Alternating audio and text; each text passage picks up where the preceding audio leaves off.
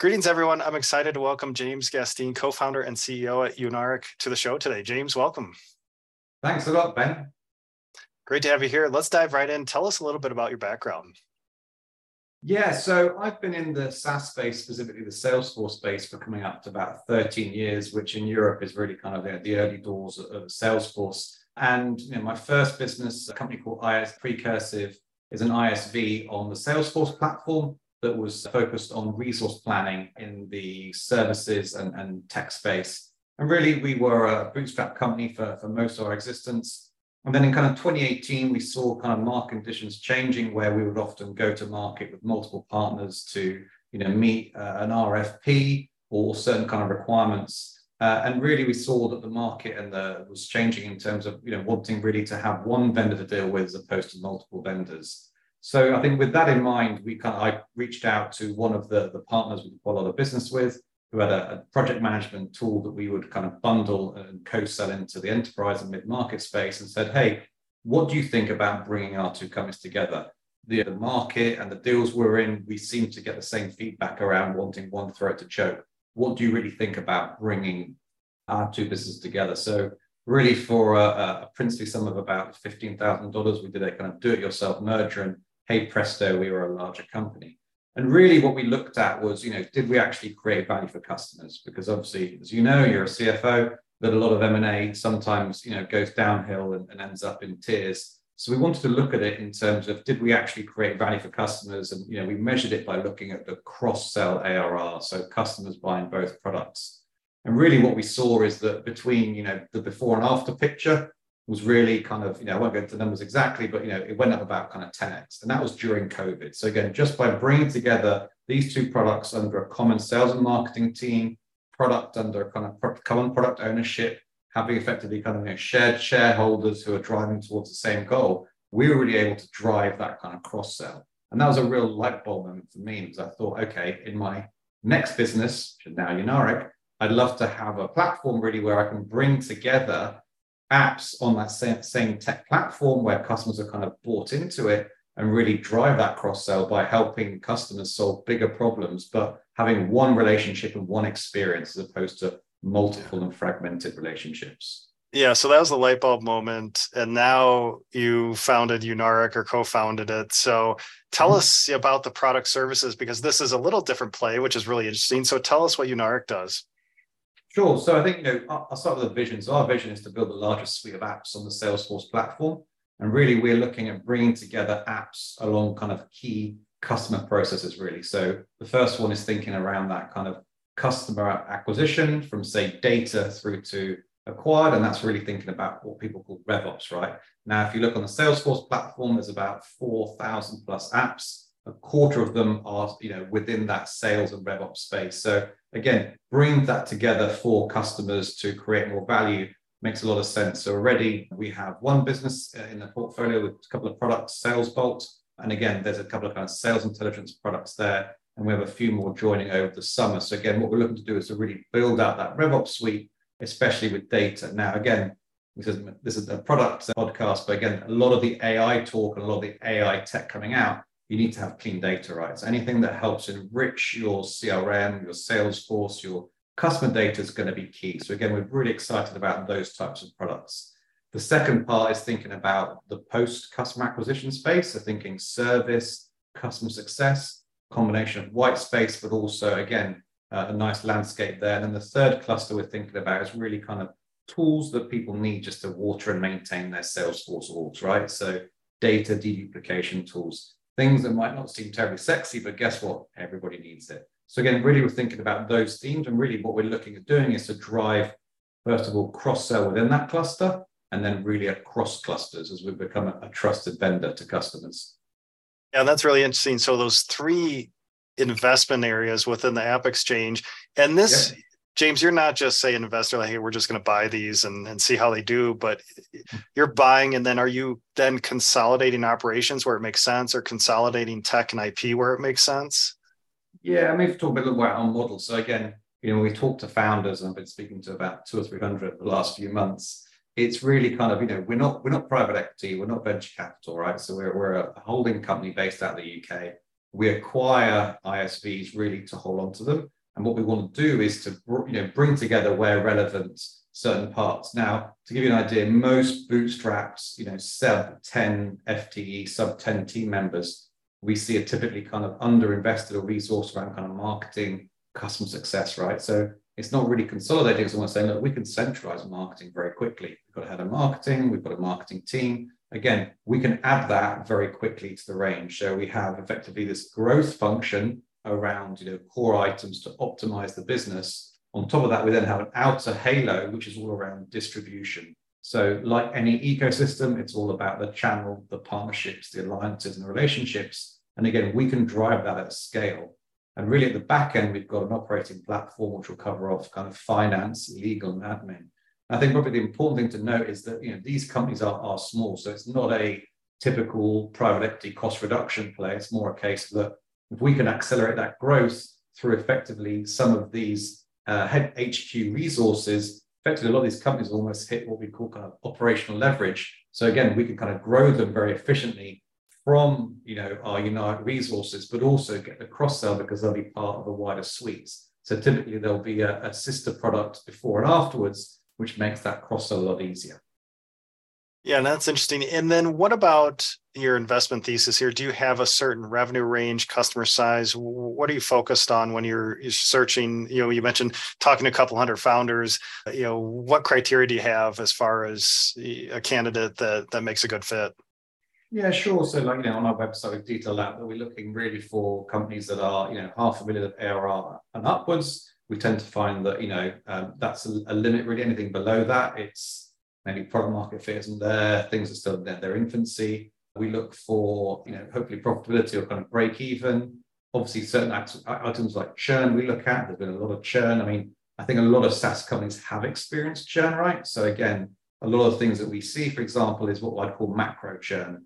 A customer got bought out, they either went under or they've turned off the Salesforce platform. So you can't do anything about it, right? It's not something about the implementation. It's not anything product related per se.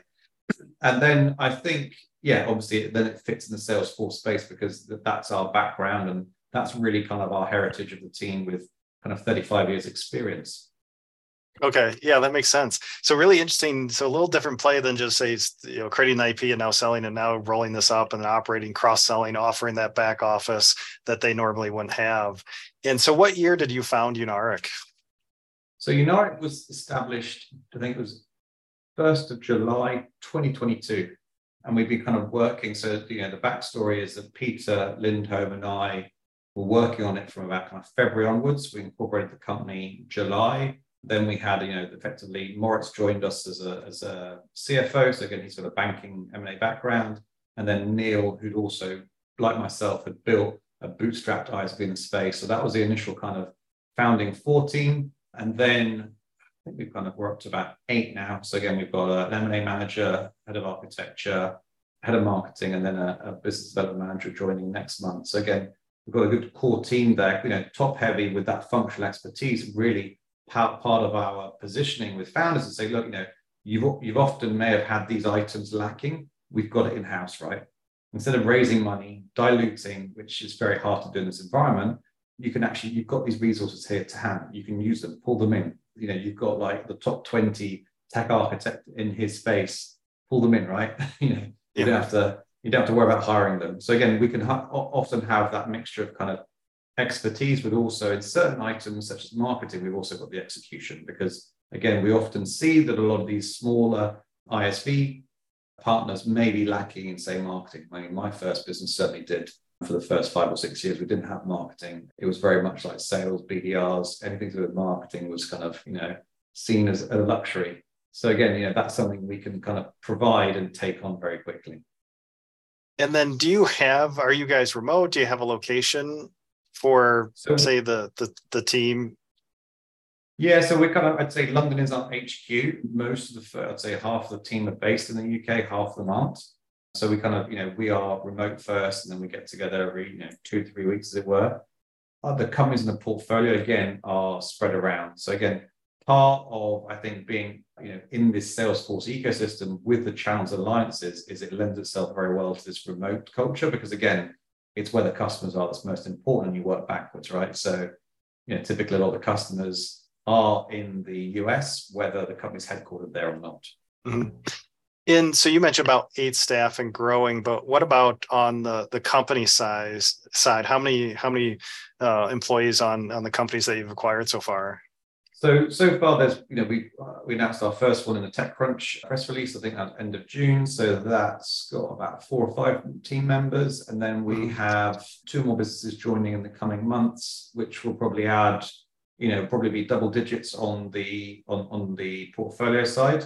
And most of these companies, I'd say, are quite lean, right? So they typically are R&D focused versus kind of sales and marketing focused. Okay. All right. Yeah, that makes a lot of sense. So a couple coming up that will be announced. So we'll be looking for that.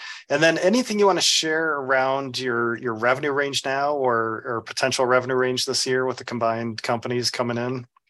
Yes, I mean, I'd say, in the next year, we're looking to get to 10 million of ARR. So again, through a combination of acquisitions, but also organic growth. So again, that's a key part of our plan. We're not just, acquiring ARR, we're also looking to cross-sell it, upsell, but also through, what we say Unaric initiatives, we can also start to drive net new logos into the group. So if you think about really our growth equation, it's penetration of the Salesforce customer base multiplied by the average number of Unaric products purchased, right? So if we move the lever on, if we acquire new businesses with more customers in the Salesforce space, that drives it up.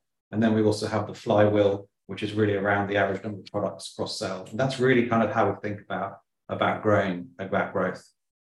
Okay. And then I saw that you raised some capital, about 35 million. Yeah. What currency was that in? Was that dollars or dollars, pounds? Correct, yeah. Okay, so 35 million seed round, which large seed round. But yeah, tell us a little bit about that, because it's a little different than, say, a founder with an idea or an MVP and, hey, I need some funding to grow this. So how did you approach this fundraising round? Yeah, it's a good question. Obviously, the market's changed and I suppose was changing as we wrapped it up. So we actually closed out, I think, in March. But we wanted to announce with the portfolio company and also a large trade show that was the London kind of World Tour. And really, like anything, it was a case of what's the our vision really was to kind of be perceived and be positioned and to be a software company versus a fund structure. So it's really a case of like, okay, what's the best way to get there? And also like, how do we make sure that we raise enough then to get to a meaningful milestone, double-digit millions of ARR, and then that allows us then to kind of have flexibility in terms of what we do next after that. I mean, we're purely focused on the Salesforce space. We see a lot of runway there in terms of other companies, both to acquire, but also in terms of headroom growth. So again, it was really a case of that was the thinking. I think we're very fortunate to get that raise, because a lot of other founders I speak to right now, it's pretty choppy out there. And if deals are getting done, the terms are a lot tighter. And any lessons learned in that process, maybe for other founders thinking about this same sort of play, where maybe I'll acquire some Google Chrome apps or apps in different app exchanges out there, because it's not just the typical fundraising round for a founder. So any kind of lessons learned on how you approach that, because you weren't approaching it, say, we're not a PE firm, but we're also not just creating this IP. We want to acquire companies and operate cross-sell and so on. So any lessons learned that you could pass along there? Yeah, I think the key one is just be really, really clear about your messaging. So, sometimes when you tell people the story around a roll-up or consolidation, they automatically think, okay, you're a private equity firm. We're not that type of investor, and they stop listening. So, which is a shame, because there could be a good fit. So I think that was one item. I think the other thing is to just basically think about what some of those tailwinds. And really, if you see, what's happening in the SaaS space, this kind of consolidation theme, which is happening in other ecosystems. So we're seeing it in Atlassian, we're seeing it in, apps in the Amazon space. Really, that was the step before that was a lot of consolidation in the Amazon merchant space, right? So COVID happened, everyone was locked at home, spending far too much money on Amazon and these marketplaces. And then someone said, look, let's start rolling up these merchants, right? And they're retailers or e-tailers, but again, it's a semi-recurring revenue stream with decent margins. We can add some leverage to it. So there was that model of the kind of the FBA aggregator, right? The SellerXs of the world. And I think what happened is that, like any type of new category, there were a couple of winners and there's a few people who got burnt in that space. So again, I think part of, going to market is appreciating what happened before you, even if it wasn't in your sector, right?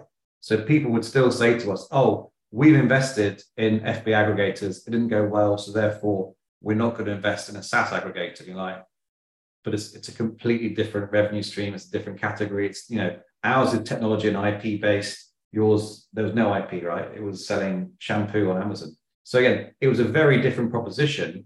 But again, I think it was some investors had been burnt, and therefore, if you said one of those few words that got them burnt, they would retract. So I think that's probably a core tip. Just be aware of what happened and what's those investment themes. Because again, when it's new, when it was COVID and everyone was throwing, checks around, everyone got very excited. And obviously then there was the kind of the come down, the hangover in 2022, when people started realizing that these bets didn't materialize. And even if we would do our best in positioning, sometimes, investors would just say, well, look, if we hear the word aggregator or consolidator, we get a nervous twitch. So we're going to pass. So I'd say it's something like that. And then, like anything, I've done fundraising before my first business, there's really two time windows I see. The first is, say, January to the summer season. And then the second is kind of September to the holiday period, right? The Christmas holiday period. And those are really the two timings. If you start something in, say, May, you come through the holiday season, especially in Europe, where things literally shut down in certain countries, you're then losing momentum. You've been around for a while. People are starting to keep tracks on you. And it's like, okay, you've been in market now for fundraising 4 or 5 months, you haven't closed. What's happened, right? And if someone's seen your deck in May and you haven't closed after 3 or 4 months, it gives off a bad signal. So I'd say it's just kind of, there are those two windows. And obviously when you go to market in a January or September, you need to have your act sharpened, right? So all the materials, or, all the intros done, so that, you're literally running meetings in that first week with the hope of closing out. Otherwise, I've had it before in my first business where, we'd start a process and then you hit the Christmas period and then it closes in, it closes in February, because half of January is a write-off with people coming back from vacation. So again, I think that's the core bit for me, just thinking about that timing bit.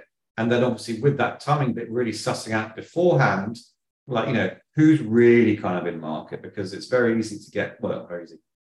Investors will take meetings. Sometimes they will take meetings to find out what you're doing out of interest. Maybe there's a portfolio research, but it's not an indication that they've either got funds available or that they're willing to invest, right? So just figuring out actually who has got capital and can invest in the next 6 months should be done before going to market. So it really is it's a full-time job, and I think shouldn't be seen as, oh, I'll just do it whilst running a company, looking after customers, doing sales, doing team off-sites. It's like, clear the calendar, take it super seriously, and, make sure that you have those time windows firmly in mind.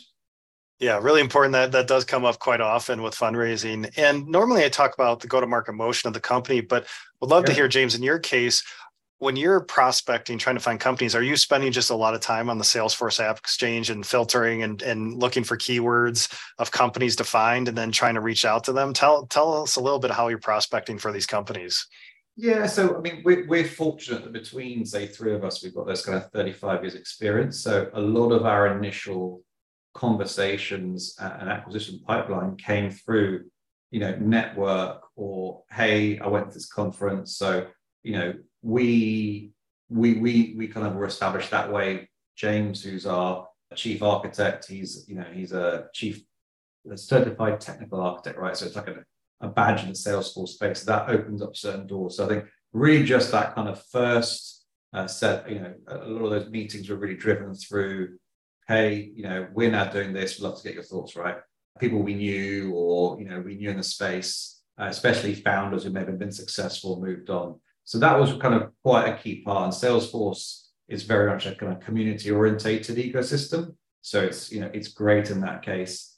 And then really, we kind of we built out, obviously, the data set of the App Exchange, but really kind of thinking, carefully about, how we build the portfolio, as opposed to just saying, hey, let's contact 4,000 app owners and see if they're up for selling. It's much more, okay, like, what makes sense, right? What makes sense from a thesis perspective? What makes sense from a kind of like, okay, where are those tailwinds? So again, if you look at Salesforce and messaging, AI plus data plus CRM. Now they happen to sell a lot of other things apart from the CRM. However, where does that kind of sit? That's really a RevOps messaging, right? And a combination of, I'd say, strategy plus serendipity, to mimic kind of Michael Jordan's quote, kind of, meant that RevOps space was a good space to be in. Really, the idea around the service space was really looking at, okay, what's happening in the macro picture, where, again, how many more new salespeople are going to be entering the job force this year? It's probably going to be a loss rather than a gain, right? Given some of the cuts, especially in the tech industries, some of the larger industries. So again, service felt like it was the next place that made sense, right? We knew that service revenues were growing at Salesforce. We know there's a lot of themes there, for example, around effectively that, that aftercare, the post-sales experience, didn't really have as much of a home or process as, say, sales and sales forecasting. So again, that piece kind of made sense. So we kind of attacked it with thinking, okay, look, what kind of really makes sense? What's our kind of thesis or hypothesis on this area? And what, let's have some conviction as opposed to, buy anything and hoping it glues together. Because really for us, having that cross-sell makes a lot of sense. So, to give you an idea, within the three companies that will be in the fold in the coming months, we're already seeing there's cross-sell between industries, between the buyers, so the personas, but also in terms of a wider process, right? Which is great. So even with those three, we can start to demonstrate this cross-sell. Whereas if we had three completely isolated products, one in finance, one in HR, one in project management, it would be really difficult to demonstrate cross-sell, because it'd be like, great, we might have the same group company, we might be selling to Coca-Cola UK, but we've got three different buyers and it's enterprise. So it's three different sales motions. So that's how really we kind of think about it. And obviously we're going to Dreamforce, which is a Salesforce's largest conference. So we're putting on kind of events there. We're having a dinner. So we tend to do those types of things. But again, you've been a CFO before. So it's, again, with things like, selling a business, it's not a spur of the moment. Yeah, here we go. It's building relationships, right? So it's building relationships, understanding who, and also testing what we're doing. And so far, I'd say 95 or 99% of founders have been responsive and said, hey, that's a great idea. I like what you're doing. Not right timing. Don't want to sell my company, whatever it might be. There's often a reason. But generally, it was good to get the validation that what we're building makes sense, and it makes sense for the Salesforce ecosystem. Yeah, it makes a ton of sense. And from your perspective, a little different maybe for a founder, but as you're aggregating and thinking about this, do you have a metric that you're focused on, from I'd say, I don't know, like an investment level, but, an aggregation level, like what are you looking at that shows traction or performance for your business? So do you mean before we acquire or once it's been acquired? I'd say, yeah, more like the strategy. Like, as you think, you have one acquisition, you have a couple coming up, and what are you thinking about? Are you thinking just about total ARR? Are you thinking about customer counts? Are you thinking about cross-sell potential as a number that's important when you look at this aggregation play? Yeah. So that's a good question. So I think, really what we do is it comes down to, obviously we want ARR just like anybody else. At the same time, it's where did that ARR come from and how much did it cost us? So again, I think the idea of building this kind of, this suite of apps on the Salesforce platform, it was really around, okay, how do we provide a better experience to the customer, but also behind that, for us, it then means that cross-sell is a lot easier. So it's really just thinking around that cross-sell, or I'd even say the lead source, right? So if we're able then to cross-sell within the customers that are across Unare, that's really what we're looking to do, because then it's a case that it's a better experience to the customer. It's a much stickier, where they're then able to bundle, package, offer better service and support. And, that's what we're kind of really looking at. So, if I had to boil it down, it would maybe be a CAC metric, right? And thinking around, what's the CAC and then what's that kind of lead source. Now, obviously, through one of the products as well in our portfolio, we can then start to understand as well when people move. So what we're going to start thinking about, we look at the pipeline funnel as what's that lead source? So hopefully it would be, sister company in the group, but also potentially customers who may have left where they're working, went somewhere else, right? So we want to think about really it's that kind of customer success flywheel. I think we've got a view that the sales function is going to be very different in the coming years. This idea of having maybe an army of BDRs and AEs, it works maybe for some industries, but for what we're doing, we see it as much more of a kind of a customer success driven motion where it's much more around the relationship. Think about the cross sell, maybe product led growth for more tactical products where end users need to get their hands on it and try it out, right, without the need or friction of a sales intervention. Okay. Yeah, no, that's really interesting. And James, really appreciate you sharing your experience today. And as we wrap up, tell us what's coming up next for Unaric. I know we have maybe a couple press releases coming up with some acquisitions, but what's coming up that's new and exciting? Yeah, so I mean, we're super stoked. We've got Charlie's just joined us head of marketing, so that's fantastic. And really just thinking around, how do we then start to tell the story from a customer perspective? So that's going to be coming out. We're going to be at Dreamforce in 4 weeks. So again, we are sponsoring one of the parties before the rock concert. We're putting on an event. We're hiring some space. That's going to be really neat. And then I think it's going to be a case of welcoming some more companies into the fold, but also meeting a lot of fans face to face. It's going to be super exciting. And again, I think we tend to follow the Salesforce events calendar. There'll be an event just before the Christmas period in New York.